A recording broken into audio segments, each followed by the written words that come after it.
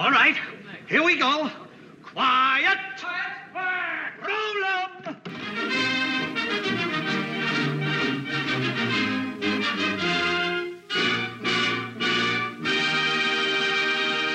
Hello and welcome to the Big Picture Podcast, where we take a look at the latest movie news, the films of yesterday, and even today, and try to make some sense out of the whole mess.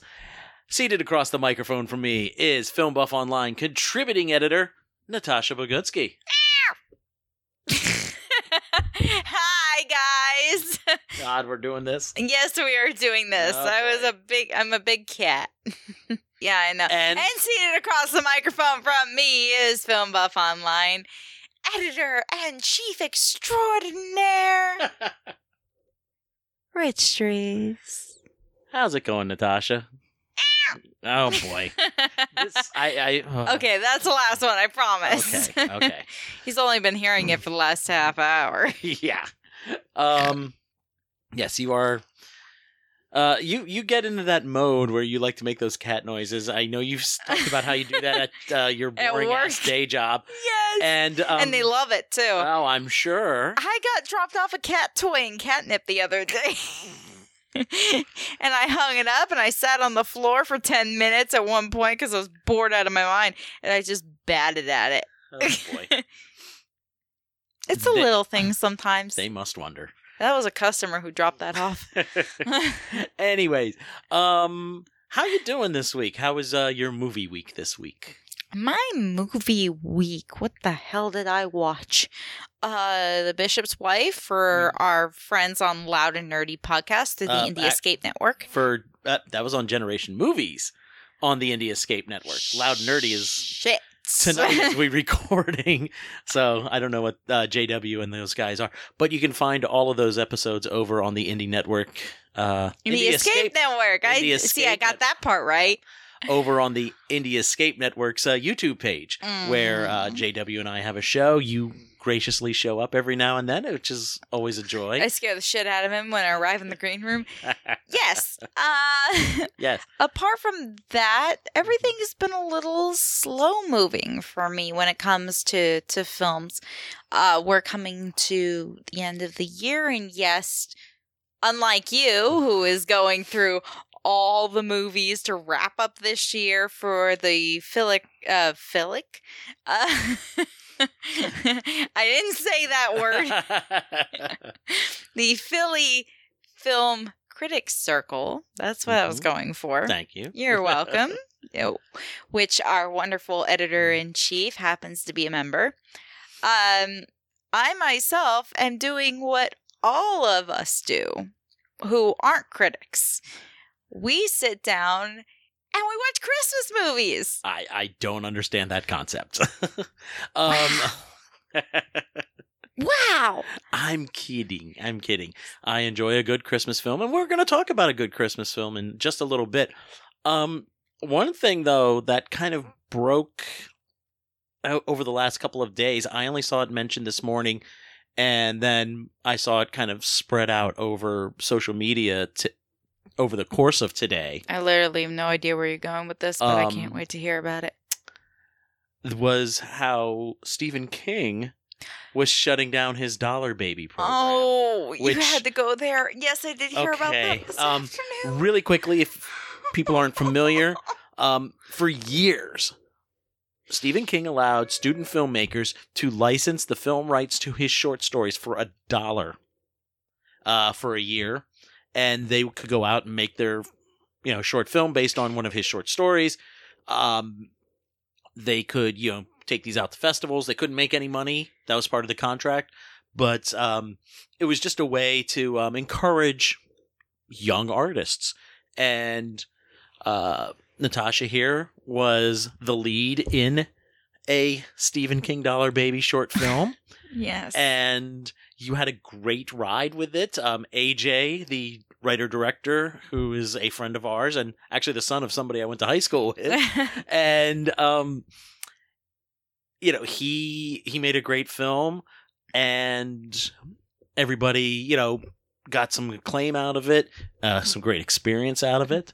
And fantastic stories to when, tell. Yeah, when I saw that this morning, like when I kind of got up and was just lying in bed, doom scrolling through Twitter, I was like, ooh, oh, that's a bummer.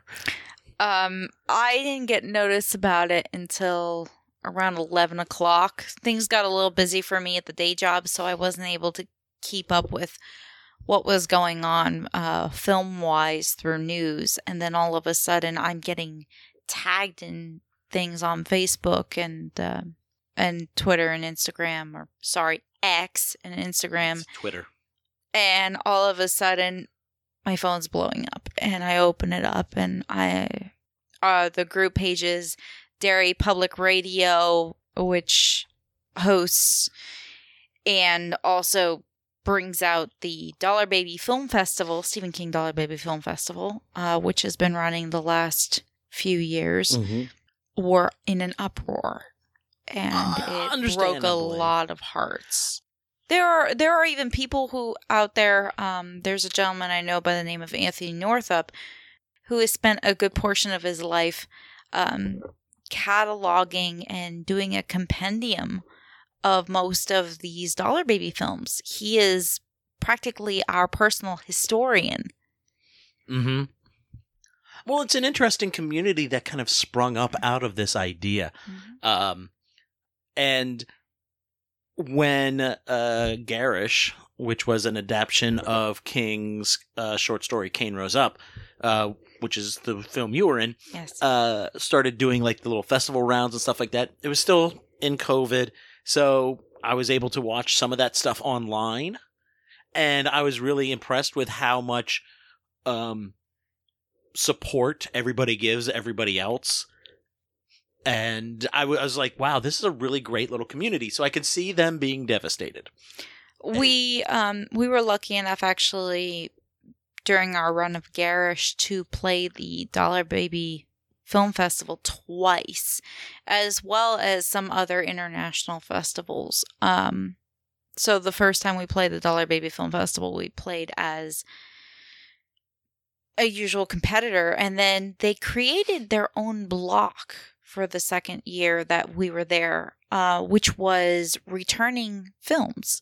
Mm-hmm. So they went through and they picked what they thought was the most imaginative, the most interesting adaptations or representations of the story. And I thought that was, I was honored, because when we first came in doing Cain Rose Up, which it's actually a 2-part film, Garish happens to be. So Cain Rose Up is the latter half, which we shot first. Mm-hmm. Very faithful to the story. But then we decided to look back and say, well, what if it had a backstory? How did this person get to this point? And we wrote that, and we stringed it all together, and that's how it became Garish. So there's actually a third part that has been written, which will now never see the light of day. Unfortunately. It was a good script. I enjoyed it. Thank you. It breaks my heart a little, but I know at least how hard I know you worked on that, too. Yes. Thank God for COVID. 3 days of my life was spent writing that script nonstop. I literally could not stop. I'm just happy that even in my own mind, I can come to peace with the fact that Kate Garish's story is now over. For those of you who have read Skeleton Key and know the story of Cain Rose Up, that would be Kurt Garish. But for our film, the director decided to gender swap it.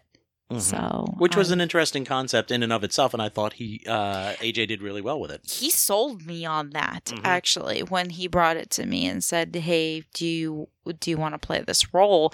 I did some research into it, and at that time, it was 2017, 2018? In 18 years, there had only been 3 female school shooters out of the entire list of school shooters. Mm-hmm. And my brain went, what is the psychology behind that? Why is there such a difference in the numbers? So I thought that was interesting to play. It was hard to play, but I did love it. I know it's kind of messed up to say, but I loved trying to figure that mystery out. No, that's a great writing and acting exercise, and then to embody that and bring that to life in the short, I think you guys did, some great work. Thank you. And I feel that a lot of people are going to miss out on opportunities to really try something with these. Yeah, it's an unfortunate loss of opportunity, but at least it inspired, a certain amount of filmmakers to go out and make their own stuff. And hopefully, many of them are going to continue their filmmaking journey. Man, you depressed the hell out of me. I'm so sorry. I did not mean to do Where's that whiskey? Oh, boy. Here we go. Well, welcome to Drunk Podcast, ladies and gentlemen. Gods, no. Anyways. I'm kidding. Well, to kind of shift gears a little bit, some people who had been working at Pixar who were probably very depressed about how the company's output had been treated during COVID, with Soul and Turning Red just being shunted off to Disney Plus. Soul was brilliant. Yes. Well, now they have a reason to be happy, because in January, February, and March, Disney is releasing Soul and Turning Red and one other film to theaters. So if you wanted to see one of those films and you saw it on Disney Plus and was like, this is nice, but you wanted to see it on a big screen if you're an animation fan, you now have that option. Disney doesn't have a whole lot of other stuff coming out for this coming year. 2024 is kind of looking kind of spare because we just had 2 strikes that kind of delayed a lot of stuff. So I think this could be Disney looking to shore up their overall income streams, but I'm excited because I want to go back and see Soul on a big screen. I will definitely be doing that in January. I think Turning Red is a great, family outing, mother-daughter outing kind of a thing. That is a bad business decision. Why do you think so? Because they've been on streaming for a good portion of 3 or 4 years. And adults going to see it, I can maybe understand if they can look past the idea that animation is for kids only.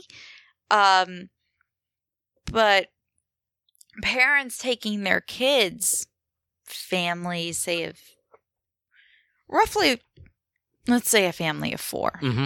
Mother, father, son, daughter to the movies. What's the math on the money on that? For movies that have been out for several years. Plus, kids' attention spans are very small. They jump and jump and jump and jump. The idea of taking them to see a movie that they have watched probably half a dozen, if not a dozen times by now, and are probably bored with, it's not good. Well, possibly, yes. It could, families could say, why should we spend $40 on tickets and then snacks? When we spend $12 and we can watch all of these movies in the next 24 to 48 hours. True. However, I would say that there's virtually nothing family film-wise coming out in the first quarter of this year. So if parents are looking to take their kids out, this might be a viable option for them. We'll see how this plays out, because like just about everything else with theatrical movie exhibition since 2019, it's an experiment. Let's see what happens. Let's just do something. And animated films have always had the habit of selling because there aren't that many of them. So when one comes into the theater, you can guarantee it's probably going to make at least number 1, if not number 2 at the box office, for quite a while. But for movies that have been out for 2-3 years, I don't see it having the same staying power as when a a live action film gets re-released, Mhm. even for its 10th anniversary, 20th anniversary, or hell, let's just re-release it like Die Hard this weekend, because what the hell? It's Die Hard's 35th anniversary. So it is Okay, an so it is an anniversary, yeah. anniversary. And they it's don't coming out for actually a week. write that on Fandango. It just says it says it on the Cinemark site at least. no, on Fandango it just says Die Hard re-release. Okay. Whereas the movie that we are going to discuss being re-released actually says 20th anniversary on it. I think like this coming week or so, it's a really interesting week at the box office because we have opening up this coming weekend. We have the 20th anniversary of Love Actually, and that's running for several days. We've got the 35th anniversary of Die Hard, which is running several days. We've got a foreign language film in subtitles that was in the top 5 this past week. Godzilla -1, which was only going to run a week. And then suddenly Toho was like in the last 48 hours going, oh, we're making money at this. We should probably keep it in theaters for another week or two. Oh, they changed their mind? Yeah, they did change their Oh, mind. thank God. I 'Cause it actually do was- want to catch up with it, and I knew I was not going to be able to do it by Thursday. So, and I know we were talking about that last night on Generation Movie as the opener, Mhm. and it was mentioned that it was only in until Thursday. So thank God Toho changed their mind. Yes, I'm very excited about that. You've got... Take the win, dude. I just said I'm excited to go see I a know. Godzilla movie. I will go with you. I will go with you because I want to see that again on the big I screen. kind of want to see it by myself, or I want to see it with Okay. people who haven't seen it. Okay, fine. Therefore, I'm not spoiled by you guys looking at me during certain parts like, oh my God, I can't wait to see their reaction. And just by seeing your reaction, I know something's fucking coming. I know, I do that a lot. You do that a lot. I do it to other people, though, so I cannot say anything. Okay.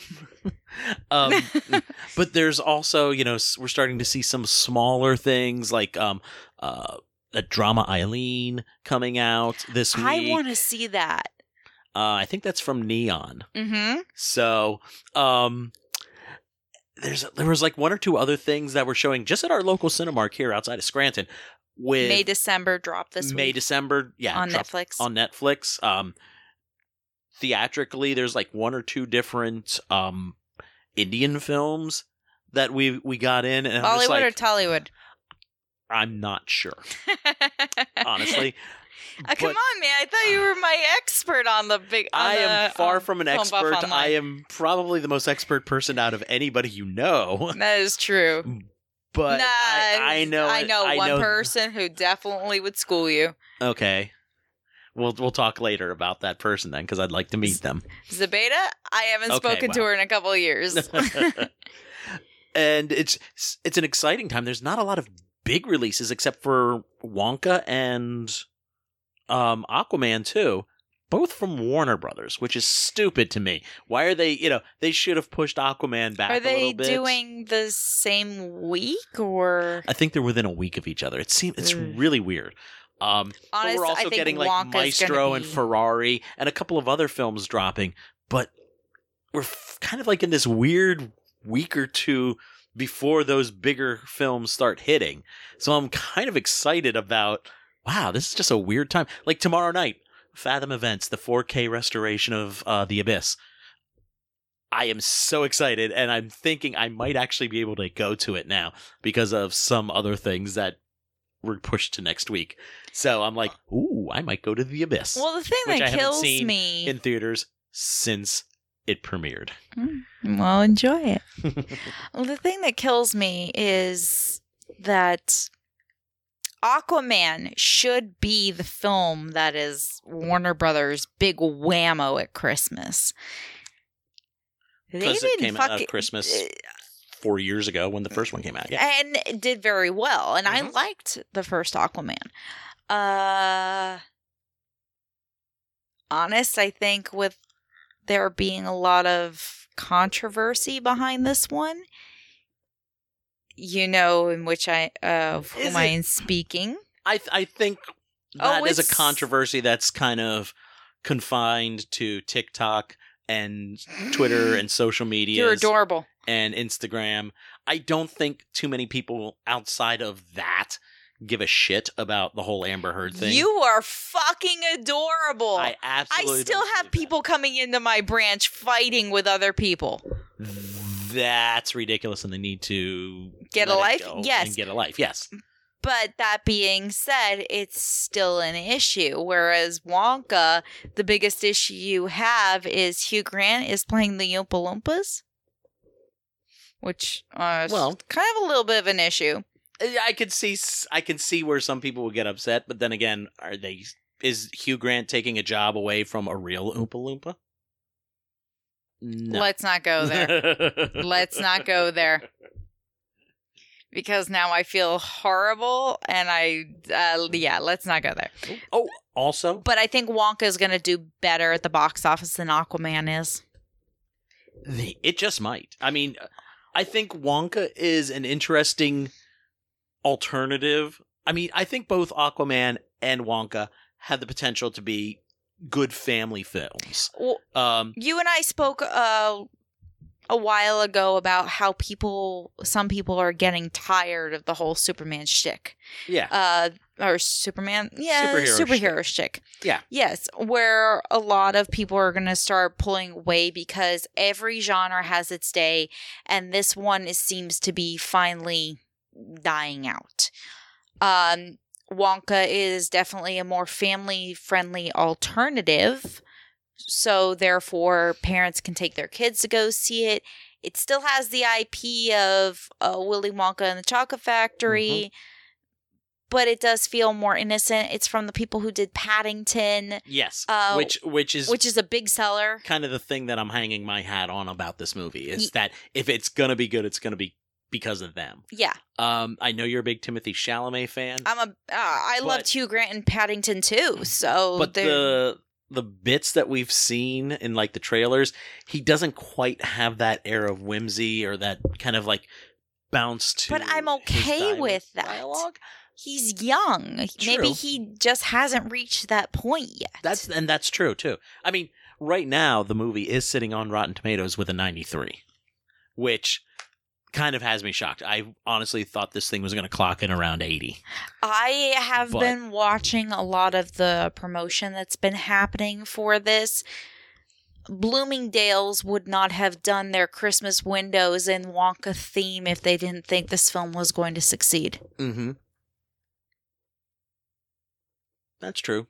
That's like, possible. That's a huge risk to take on their Christmas windows.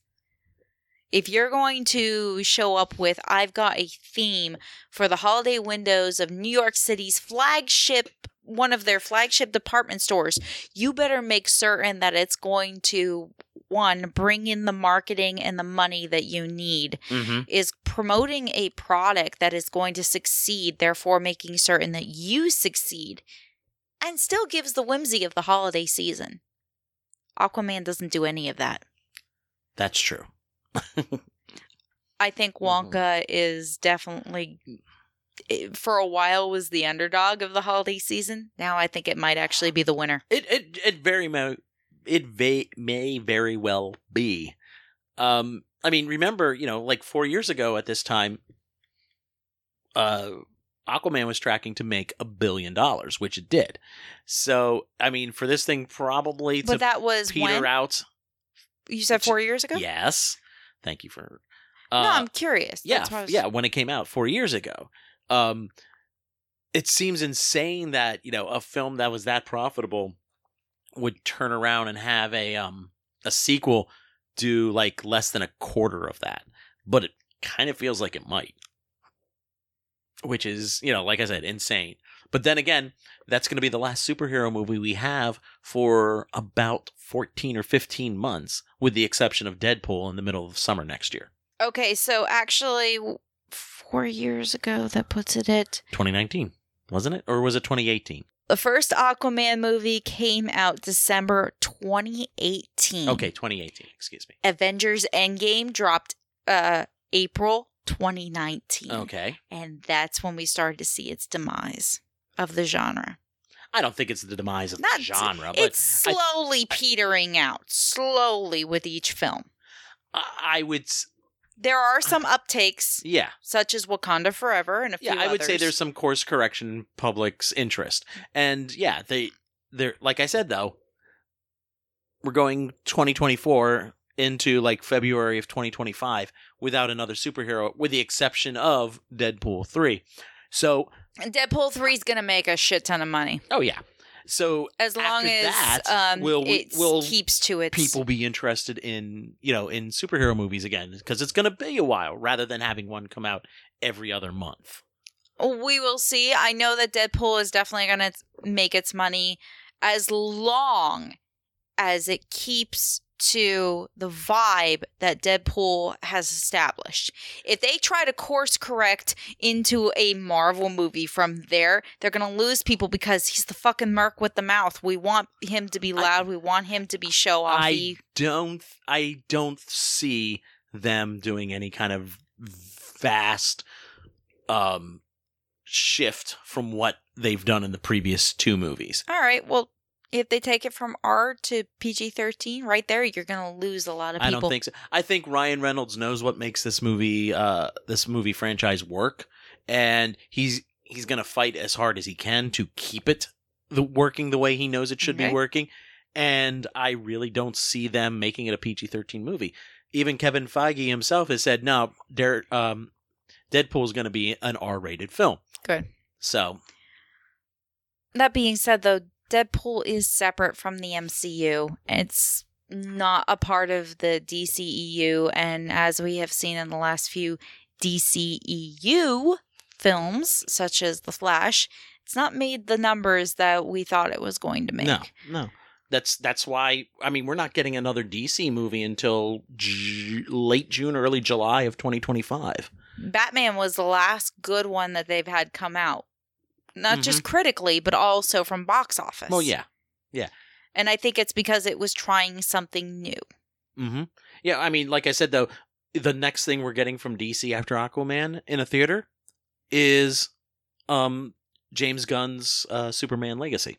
Well, then let's hope that we'll have a year to hang out and watch a whole bunch of other different stuff. Good. We need it. Yeah. And then hopefully the genre will come back even stronger, in 2025, 2026.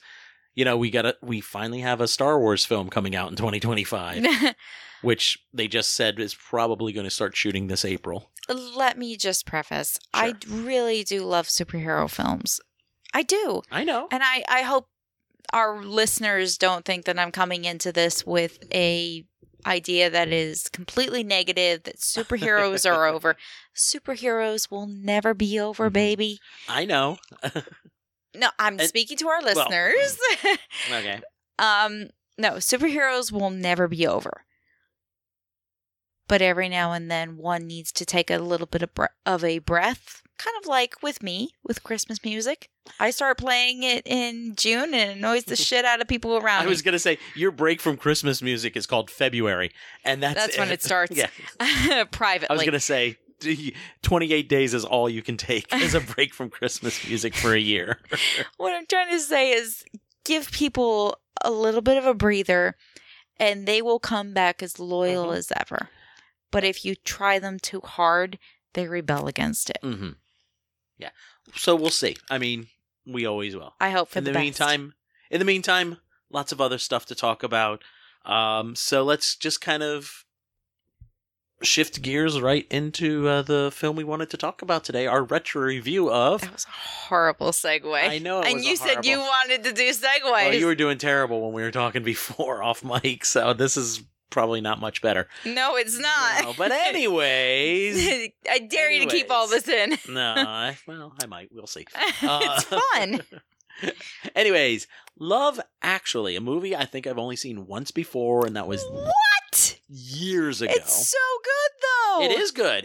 It's a fantastic piece of screenwriting from Richard Curtis, who was also co-creator of Blackadder, which is one of my all-time favorite British comedies, and that's also why Rowan Atkinson shows up in this. And also one of the king of the late 90s British romantic comedies. Hello, I'm also looking at you, Notting Hill. Mm-hmm. Oh, yeah. And Four Weddings and a Funeral.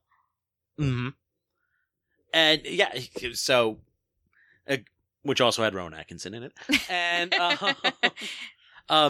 and I'm trying to remember, because I've recently been doing like a kind of a deeper dive into like some 80s British sketch comedy, things like that. Of course you are. With the series, not necessarily not the 9 o'clock news, which ran, I think, 3 or 4 series on the BBC. It was kind of a news parody kind of a show, similar to like the Daily Show, but with some sketch things thrown in there as well. Rowan Atkinson was part of that, and I think Richard Curtis wrote for that. And don't ask me if he did or No, not. I've never fucking heard of this shit. wow, it's not shit. And you know, so I've kind of been on like this journey through Richard Curtis. Richard Curtis comedy, yeah. Then I've been like, oh, okay, and then Blackadder comes next, and then this and that. You know, kind of putting it all together. You're doing a roadmap of his timeline, aren't you? Yes. Okay. And that's what I always like about this stuff, because I kind of picked it up piecemeal all through my life as a kid, as an adult, and every now and then you find another puzzle piece that goes, oh, okay. And that's why, you know, oh, okay, that's why so-and-so's here, because they did this with the other. And we should start doing polls on our website that goes along with the Big Picture podcast. So if there's ever a question asked, like the one I am about to ask as well to you, we could get responses from our audience who listens. And the question is... Can I finish my thought, though, first? I was on a roll there. I know. The question was going to be really quick. Should you also, as part of your timeline, rewatch Notting Hill and 4 Weddings and a Funeral? I only rewatched 4 Weddings and a Funeral just recently. I haven't seen Notting Hill since it came out, so I'd probably have to go back. I actually recently rewatched it. So. But as I was trying to get to, you get all this interesting web of creators, actors, writers, directors, and stuff like that, and you find surprising, interesting connections. The way you discover that all of these characters and their various individual stories in Love Actually are all related, and you find out most of that once you get to the elementary school pageant, about 2/3 of the way through the movie. I was suddenly like, oh, they're parents because their kids are in the. Oh, okay. You know, it was a great moment. I really liked. I mean, you were starting to piece it together a little bit here and there. You know, Emma Thompson being Hugh Grant's younger sister, and stuff like that. And it was like, oh, okay, that's a nice. But married to Alan Rickman, and you're like, okay, well, how do these two factor into all of this? And that was like my biggest complaint was the 2 movie stand-in characters, Martin Freeman and. Oh my God, I can't remember her name. Yeah. I think of her as Queen Elizabeth from Day of the Doctor. But yeah, I'm like, how do these people connect to any of this going on? And then suddenly you're like, oh, okay, because he knows that and that person knows this and the boom, boom. Yeah, it's like it's a 6 degrees of Kevin Bacon kind of situation. It really is. In this movie, which once you stand back and you really look at the overall thing, it's like, this is an amazing puzzle. This is an amazing piece of clockwork that Richard Curtis has put together, and every gear meshes perfectly. Everything works. It's a perfect machine of screenwriting. And also, this film inspired so many others to come after it, such as New Year's Eve and Valentine's Day. But do they live up to Love Actually? I don't think they do. No, they're all chasing that same high, and they're not getting it. No, I don't think they quite understand it as well. But that's because this thing is such a tricky, intricate screenplay. And, you know, like I said, this is like maybe the 2nd or 3rd time I've watched this thing since it came out. And it's been a long time since I've watched it.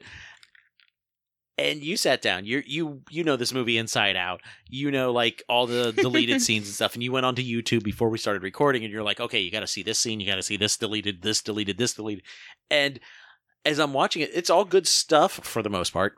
But he knew where to cut. He knew exactly what to cut, because every scene, while good, it's some nice performances or a funny moment. it doesn't add more in a cumulative way to the overall film. And he cut this thing right to the bone. It's one of the leanest. I mean, it's 2 hours, but it's still all those extra scenes, I saw on the YouTube search would have made this movie another 20 minutes longer. And Love Actually, the extended edition. oh boy. Thankfully he did not succumb to any Peter Jackson-like Hey, impulses. Hey. And I say that with all love in my heart. You for know the where extended we were editions going. of Lord of the Rings. Yes, but this should be taught in film school. Seriously, this is one of those movies where it's just like, wow. Every character, every moment, every frame serves a purpose. I love you. You just made my night. Oh, thank you. Which I really fucking needed. I know that the last time you said those words were after we had the re-release of Titanic back in February. And you don't say that all that often. Apparently I say it twice a year.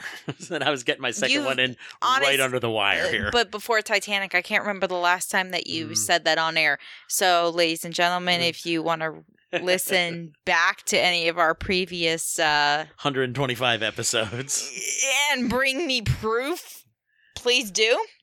But that is high praise coming from you, and that thank you. You're welcome. It's just the more as I was watching it earlier, even before you got here early, while I was still watching it, I was thinking, wow, this thing is like ticking right along. And once they get to that, like I said, the elementary school pageant, it's like everything is paying off. All the connections are hitting, and the next 20 minutes is all denouement, basically, but it's all really good denouement. Yes. I was actually very shocked. I put this up as I was hanging up garland in my hallway this year during the Christmas season. And my husband came out and he was helping me hang it up. And all of a sudden he starts quoting the movie that's playing all the way down in the parlor. And I looked at him. I was like, what are you doing? I do this. I quote Love Actually. Dialogue, not him. Exactly. He goes, I may have seen it a few times before I met you. Ooh. And I was like, I love you. Aww. But it's interesting how much people react to this film.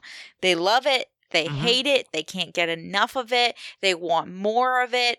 I had my stepson who a couple years ago walked into the parlor. Honest to God, he walked down the stairs, turned into the parlor, went, what are you watching? Took one look at a frame of the film and went, oh, you're watching Love Actually, and walked out of the room. And I was like, I have trained them. At least he knew it. He knew it by about 2 seconds of the film. I probably may have watched it half a dozen times since knowing them at that point. Watched it a lot more since then. Yes. But for them to be present for maybe 6 times. So if he was able to figure that out, I did my job well, man. That film stuck in his head. Yes. Yes, it did. Now, you were talking a little bit with me before we started rolling about, we were talking about the cutscenes and stuff, and you came up with you mentioned something that Richard Curtis had been toying with as an idea, and I thought it was interesting. And as I'm thinking aloud about it now, I think I know where he might have been inspired, but explain what Richard Curtis originally thought about Rowan Atkinson's character in the movie. Okay, so Rowan Atkinson has a lovely double whammy in the film at one point as showing up as a jewelry clerk in, I'm guessing it was supposed to be Harrods department store, selling a necklace that was supposed to end up to Alan Rickman's potential mistress. And he stalls him long enough to get him annoyed, and then his wife, played by Emma Thompson, shows up. later on, he shows up again. Rowan Atkinson shows up in the film again at the airport when Liam Neeson and his stepson, played by Thomas Sangster, are trying to stop Thomas Sangster's crush from getting on the plane at least long enough so that he can say goodbye to the little girl. Mm-hmm. And Rowan shows up as kind of a distraction to one of the airport security members so the kid can kind of run past. Mentioned on the Love Actually director cast commentary, which is by far one of the best I've ever heard next to the Chronicles of Narnia cast commentaries. He mentions how Rowan Atkinson was supposed to be inspired by an angel who is supposed to show up in order to stop people from either making the wrong decision or to help them to reach their goals at Christmas. And I thought that was really interesting. I see how it doesn't fully play off because it's not set up in a proper way. It just looks like two coincidences. There's that Rowan Atkinson guy again at the airport. There is one moment, though, where Rowan turns and looks at Liam Neeson after the kid runs past security, and he just gives him this look of, I've got you, man. Mm-hmm. Which if you sort of know what that scene's original intent is, it's amazing. It's obvious as hell. Otherwise, it's just kind of like a little, like I could have heard it and then walked over to help, or just a little nod of Merry Christmas. Yeah, just kind of a thing. It could have just been anything. And here's what I realized as we were talking about that, and I kind of held myself in check. I think I know where you're going with this. This really reminds me of, and we both watched this for the first time earlier this week. Bishop's Wife. Yeah, it reminds me of Cary Grant in The Bishop's Wife. And I would love to talk to Richard Curtis and ask him if that's was an inspiration for that idea that ultimately he abandoned, but was, still an interesting creative choice to do in the movie. And because it was just like, oh, an angel who just kind of weaves in and out. And also, if he had worked on it a little harder in the screenplay, but the screenplay is pretty goddamn good. It's tight. Yeah. If he had more time to develop that, maybe we would have seen more scenes of Rowan Atkinson popping up here and there. And that would have served as another piece of connective tissue that pulls all these people together.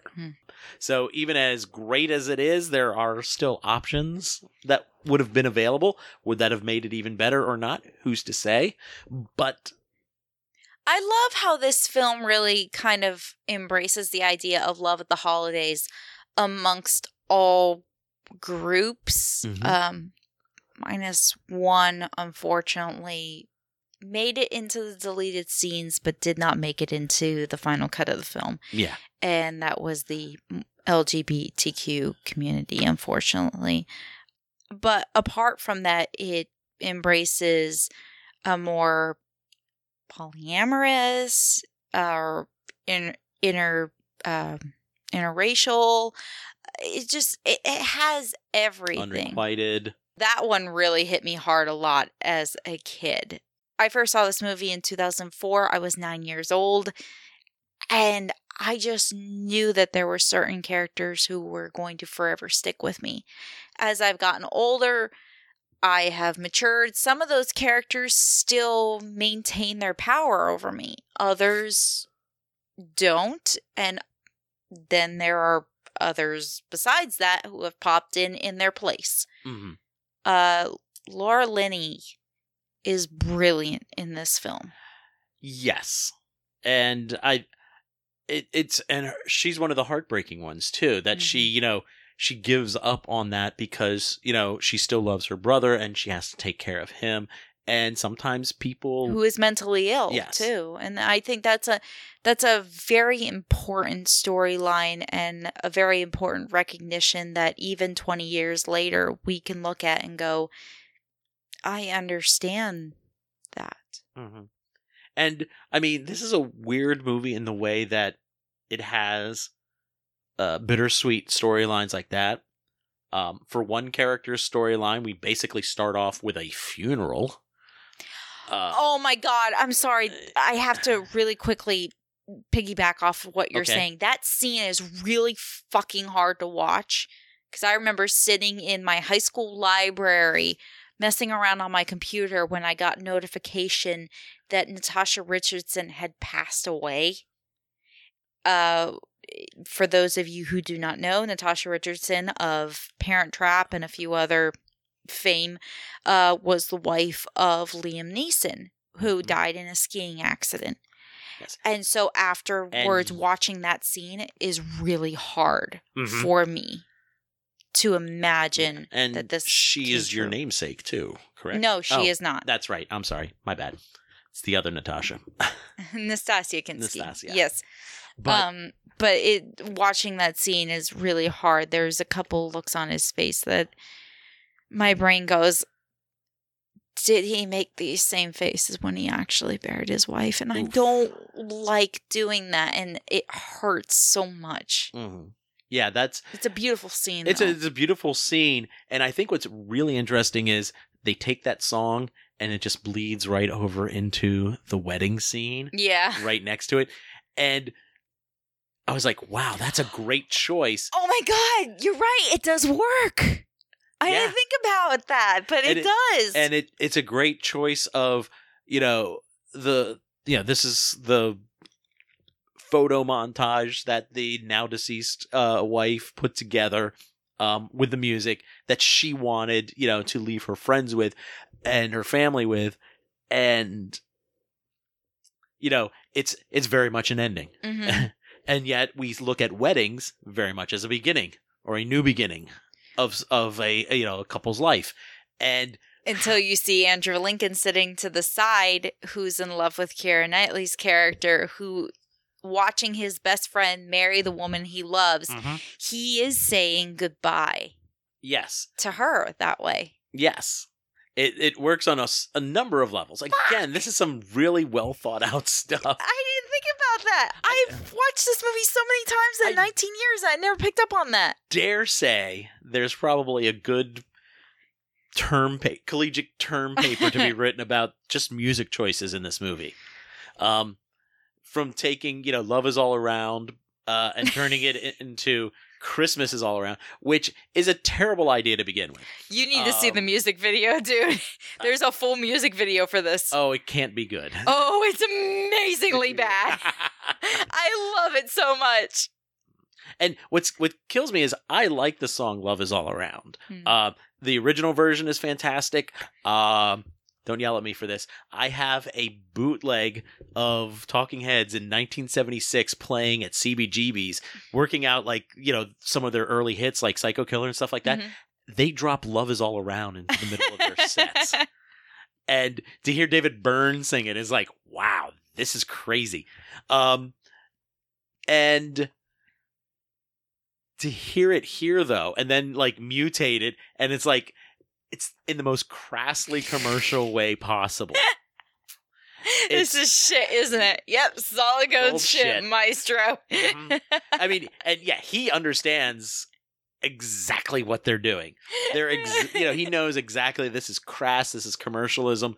And then I love how the character just kind of plays into it and just goes and is absolutely flat out honest about it. This character is played by the wonderful Bill Nighy. Yes.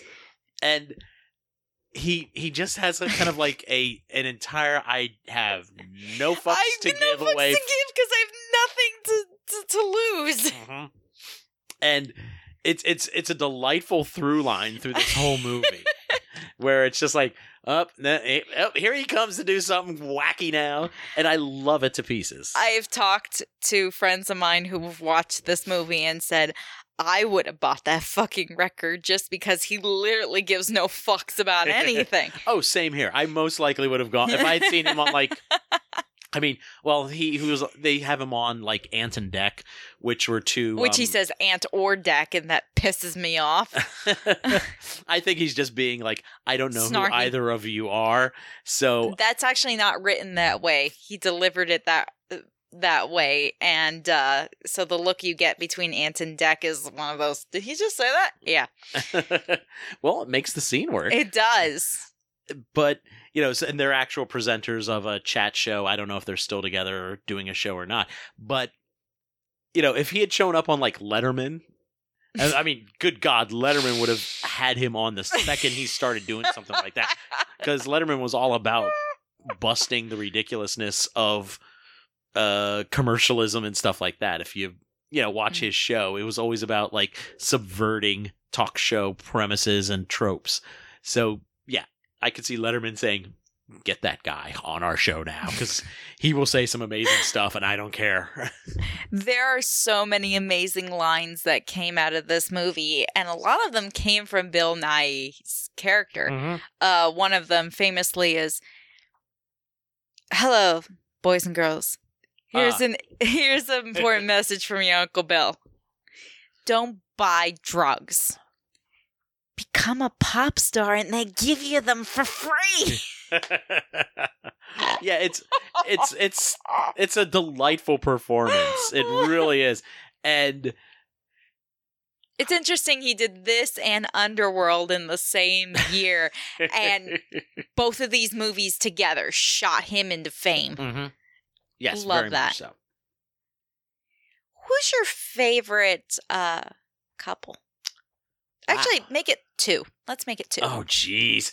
Well, it's really hard to pick just one. There's just so many good I do ones like here. the Prime Minister's story.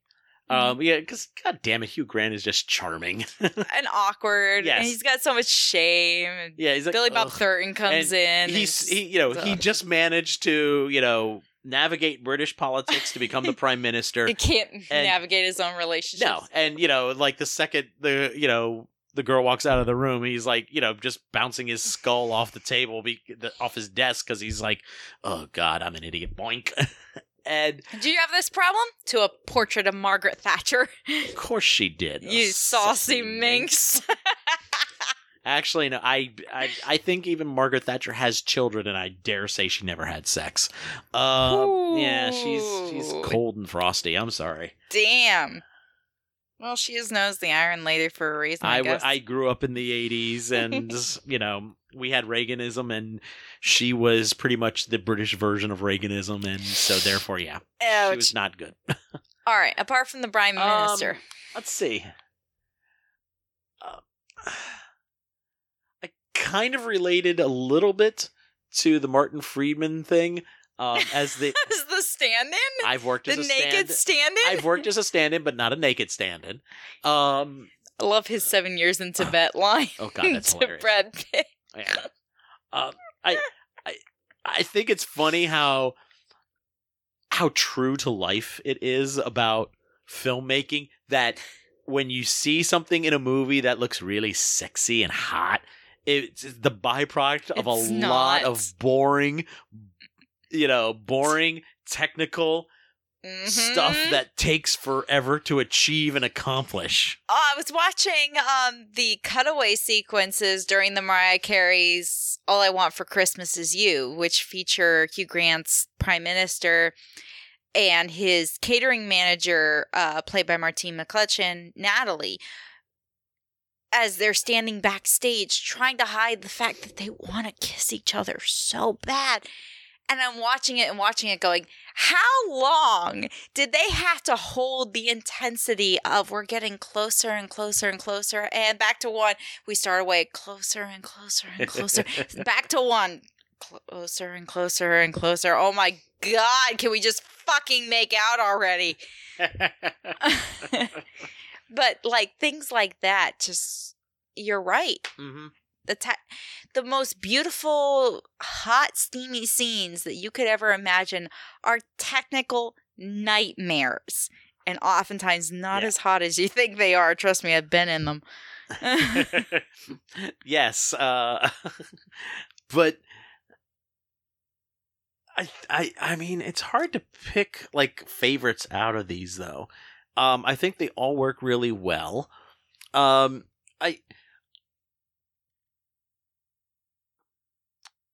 like the I'm blanking on the character name, but the dad and the son, which is something you brought up. Yeah, Liam Neeson and Liam Tommy Neeson- Sangster.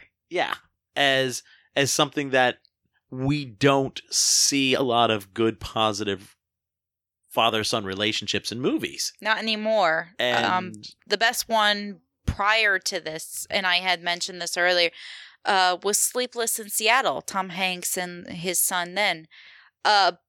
Funny enough, both films, the wife had been previously widowed, which creates, I think, this bond between the father and the son, not only of grief, but of hope. And also this idea that the child can also be an adult, reinforcing the adult to embrace their inner child. Mm-hmm. And yeah, I don't think we see that all that much anymore. I do like the Laura Linney story as well. I think One of my favorites. because it doesn't have a happy ending, which I think says something about me, maybe. But No, that's actually one of my favorites as well. I think it's very true to life that sometimes things, as much as you want them to work out, the timing just isn't right. yeah, and it just doesn't. And you can obviously see that for Carl, her paramour, her unrequited paramour, even when he is interested and things go awry, it hurts on his end as well. Yeah. Because maybe what we're seeing is only one half of the story. What if you flipped the mirror to the other side? What if Carl was unrequited about Laura? Mm-hmm. Which they kind of intimated anyways. Yeah. With the boss being like, "Well, sit down because I got to tell you. I know you we need have to the talk hot about thigh. that in a second. You have the hot thigh sweats for this guy. He has the hot thigh sweats for you. So, Well, he never says that he has it for her, but he broadly hints. Yeah. But yeah, that office though, complete HR nightmare. Oh God, yes. That's the one Thank thing. God I was like, they're English. I was like, oh my God, this in a way that this is kind of a product of its time, because no boss would be allowed to have that kind of conversation with one of their employees. No. You make allowances because it's a movie and stuff, and it's a romantic comedy. But yeah, there are portions where I'm just like, oh, this is awful. And then the office culture decides, let's hold our Christmas party at a museum at the art gallery with all the naked wieners and butts on the wall. I love that so much. It's funny. I kind of want to do that for our Christmas party. I just don't know how to set it up. But if I could get reproductions of the artwork that was in that film, I would hang it everywhere. Including the four tops would be right above the bar in the dining room on the mirror. You know exactly where I'm at. Yeah. I love the relationship between Colin Firth's character of Jamie and his Portuguese cleaning lady Aurelia. Mm-hmm. That's very sweet.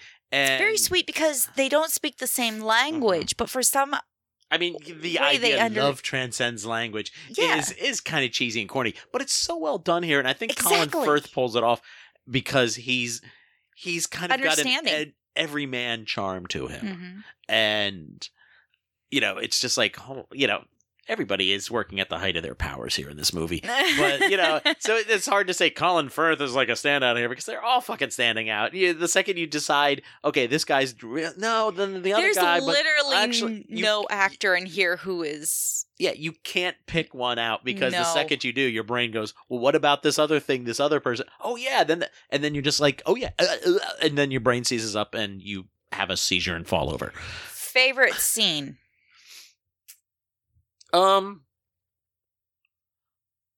Boy, that's weird. I have two. Hmm. One is a moment, one is a scene. So actually, let me do that instead. Okay. Moment, scene. Favorite scene, I think the first one, the first thing that's kind of jumping to my mind actually is when Alan Rickman is buying the locket and Rowan Atkinson is just taking forever to do all the packaging on it. They did so many full takes of it's that. It's so delightful. It's hilarious. It's one more moment. The flashiest of flashes. and it's... Rowan Atkinson has this amazing ability. If people just know him from Mr. Bean and that's it, search out everything else he's ever done because he's amazing. He's a treasure. He can be absolutely unctuous when he needs to be, and here he is just dancing up to the line of that, and then going, oh. There's a couple of lines I'm thinking of, especially in Blackadder, the third series, where Blackadder is talking with Samuel Johnson about the first dictionary, and Blackadder is totally unimpressed with Johnson, played by Robbie Coltrane, by the way, and he's just sitting there and he just starts making up these words. And Johnson's like, what? And he starts scribbling these these new words down. And it's just hilarious. I'm so, spasmodic to have caused you such peridiscombobulations. and Johnson's scribbling like a madman. And he has a very similar vibe from that here, where he's just and he just, when he just pulls up the scoop, and then he scoops in the candy and drops that in. And you think, okay, he's done with the scoop. Nope, he's got the paper, the twisty paper stuff to next dump into it. And it just keeps going and going and going. And what are you going to do? Cover it in yogurt? Yeah, and chocolate buttons. To the point where, Alan Rickman freaks out. And it is just a delightful piece of pure comedy and timing, and it's just wonderful. It just jumps out as a standout portion of this movie. So that's your favorite scene, favorite moment? Probably my favorite scene. I think my favorite moment, and it's another one of those where we is just Hugh Grant going up the street trying to find his assistant there, and the door before we get to her, and her coming down and going, has anybody seen my fucking coat? No, you gotta say it right. I'll say it right. Okay, please say it right. Where the fuck is my fucking coat? Yes. And her next door neighbor is the woman, Alan Rickman's secretary, who's trying to become his mistress. Yes. Yes. And again, it's just one of those oh, that's interesting. And then boom. And it's oh, okay. And that's actually the first domino that leads up to the school pageant. And that's where you start seeing everything, click together like that. Which I think is just wonderful. My favorite scene belongs to Bill Nighy's Billy Mack and his manager, Joe, when he finally realizes that he has spent most of his life with Joe, and therefore the only family he actually truly has, which I think encompasses the idea of Love Actually and of Christmas. Love doesn't mean just a partner. It doesn't mean your blood. It can mean the person that you have spent so much time with that you are inseparable from each other. Mm-hmm. You and I have joked before where we see friends with friends and we're like, well, they're a package deal. I'm sure they've said the same about us. That's true. Oh, I'm sure they have. Never to our face, but behind our backs, I'm sure. Oh, please. I've said it. I have said it. So, wait. Are you Joe or are you Billy Mack? I don't know at this point, and I don't know if you can answer that either. I can answer, but I won't on air. And I think that scene really actually that's the moment that kicks off the whole third act, mm-hmm. is when we start seeing the denouements of people realizing what Christmas truly means to them and the people who are the most important in their lives at that moment. It is not when that is when you start seeing them connect, Mm-hmm. is when the Prime Minister shows up at Natalie's house and Alan Rickman's secretary is next door. But the true start of that third act is Billy Mack and his manager. Yeah, And you're talking a brilliant thematic, the thematic delivery. Oh, absolutely. I'm talking more about a plot mechanics. Oh, kind yes. of thing. No, I agree. Which are both functioning kind of at the Same level. same level at the same time. Billy's story is the only one that's completely separate from everyone else, which is kind of makes sense why his would start and then everything else that does connect comes afterwards. Mm-hmm.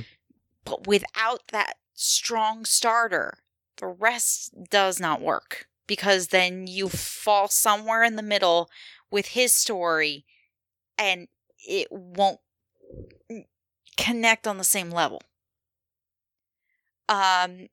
Also, favorite moment, bringing it back to Liam Neeson and Tommy. After he chases his crush through the airport, Tommy Sangster is brought back out to his stepdad.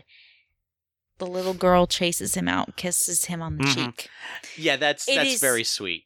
It's sweet. It is one of the most heartwarming moments I have ever seen on film, because the look on Tommy Sangster's face, he glows. It is that air of, if I had wings right now, I would actually be flying. Nothing in life could ever be better than this. And when he jumps into Liam Neeson's arms and spins him around, he stretches out his arms, and it kind of takes us back to that moment midway in the film where they're like, well, this is bad news. We need Kate, we need Leo, we need him now. And they start watching Titanic together. It is that moment, but between a father and a son. Yes. And it is perfect. Mm-hmm. Really quick, though, I need to talk about one thing that traumatized half a generation. As much as we love Alan Rickman as Snape, we love him as the Sheriff of Nottingham, we love him as Hans Gruber. I know that pains you to say, bringing up Die Hard. Actually, I'm kidding. If you want to be technical, Friday is an Alan Rickman double feature. Oh, that's right. Yeah. Oh, that just made you very happy. Oh.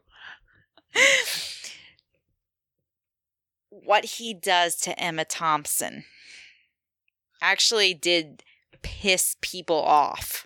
For several fucking years, and it still has to this day as people start to come in and revisit this film. The idea that he gave that necklace to his secretary, left Emma Thompson out in the lurch, swapped it out for a CD of Joni Mitchell, breaks so many hearts. Oh, it is awful. And that's what I like about this movie, though. I mean, it doesn't go and make everything perfect. It's okay. It's not a Hallmark movie. No, it's any stretch real. of the imagining. It feels real. There are real emotions. Love isn't always great. It feels like there are stakes. It feels like, some things work out and some things just don't. On the commentary, Tommy Sangster mentions how at one point he asked Emma Thompson how she got the emotions that she did when she steps away from the family, finding out about the CD, knowing that he bought a gold necklace and gave it to someone else. And she had a good idea who. And she disappears into her bedroom to cry. Tommy asked her, "How did you get that?" She goes, "You live it." I know that this movie came out in 2003, but several years prior, Emma Thompson went through a nasty public breakup from Kenneth Branagh when he cheated on her with Helena Bonham Carter during their making of Mary Shelley's Frankenstein. That was everywhere. So there is a hope, I think, for us Harry Potter fans. When we sit down to watch this and we see that Snape is married to Professor Trelawney, he's not going to fuck her over like Gilderoy Lockhart did. Wow. Okay. Gilderoy Lockhart fucking Bellatrix Lestrange. Whoa, that's a combination. No. I didn't think about that. See, that's the problem. Once you start plugging Harry Potter characters into a British thing, It's everything. because every British actor on the Isles was in a Harry Potter film somewhere. And Hugh Grant wasn't. that's how did he skate? Colin by? Firth wasn't. I don't understand how those two and Tom Baker are like the only ones I can think of. And Tom Baker would have been great. He would have been an interesting Dumbledore. I would have been a great character in Harry Potter and Love Actually. I'm sure I could turn on the job somewhere. Okay. Okay. All right. I think on that note, though, we're going to wrap it up for this week. You can find Love Actually on all the streaming outlets, and Including Netflix. Yes. Free right now. And if you're listening to this right as we drop this, the first full week of December coming up this Friday, Love Actually is back in our cinemas for a couple of days to celebrate its 20th anniversary. Grab some friends, grab a loved one or three, get some popcorn or nachos or whatever you like. Or as you're- banoffee pies. And head to the cinema for a great time. I can't wait to do that with you and our friends and family. Looking forward. Remember, you can find us online at bigpicturepod.com, and we are now available on iTunes and Google Play, so either use the link in the show notes post, head directly there, search and hit subscribe. And if you like what you're hearing, please leave a positive review because that always helps us connect with new listeners. We'll be back next time with, if all things go to plan, our review of the new Yorgos Lanthimos film, Poor Things, starring Mark Ruffalo and Emma Stone, and I am very excited to see and talk about this movie. I'm very excited for that. There's been a lot of hype going on for that. Yep. And that's all right here on the Big Picture Podcast.